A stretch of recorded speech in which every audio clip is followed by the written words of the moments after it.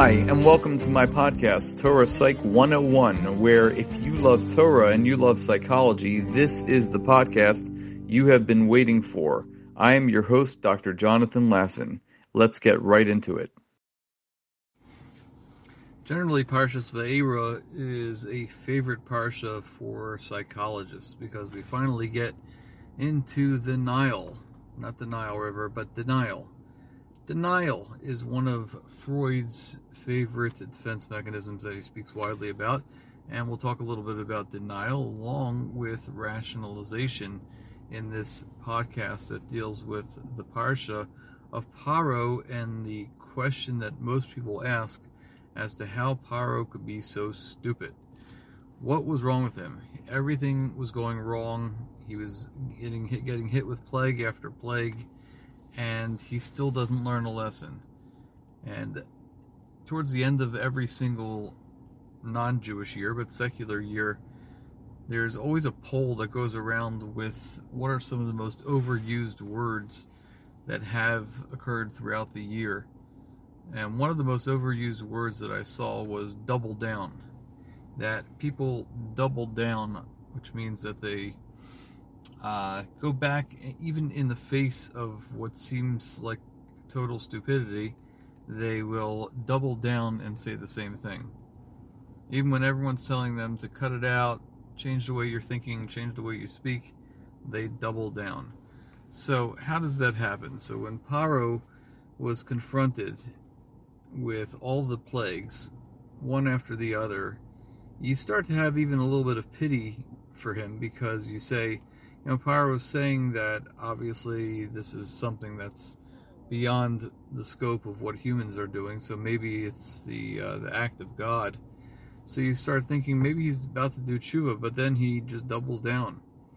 So the only way to understand this is, for those students of psychology and mental health in general, is to look at Paro in the same way that you would look at an addict. An addict tends to double down, even though he or she has been faced with many, many reasons to stop their addictive behavior. But we all know the story. As soon as they stop and they promise that they'll not do it again, they'll tell their spouses, take me back, I'm sorry. Next thing that happens is they relapse. So if you look at the story of Paro in Egypt and you think to yourself that Paro was just addicted. He was addicted to power. He was addicted to fame and popularity, and that was his addiction, because we don't know whether he was addicted to other things. It could be that he was, because usually one addiction goes into another addiction.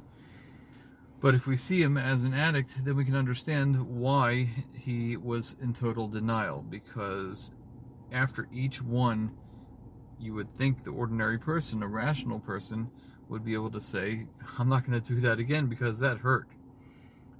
People just don't walk into a wall twice because they know that the first time they walked into it, it hurt.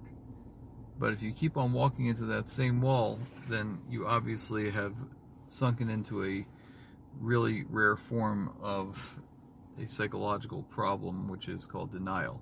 And then we have rationalization, where Paro will rationalize why certain things happened, or how the different makos occurred, and that they could have happened through an act of magic or sorcery.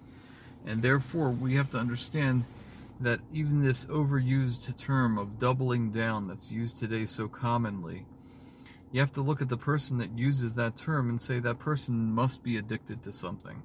So next time you hear someone saying that an individual has doubled down on a belief or a thought system, think to yourself, what is this person addicted to?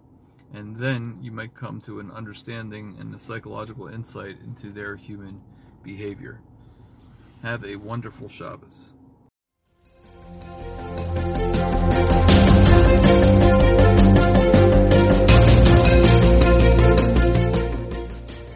Thanks for listening to my podcast. I am Dr. Jonathan Lasson, a therapist, educator, and lifelong learner. I'd love to hear your comments, thoughts, and suggestions by emailing me at jonathanlasson2018@gmail.com. That's JONATHANLASSON 2018@gmail.com. I look forward to hearing from you and learning from you.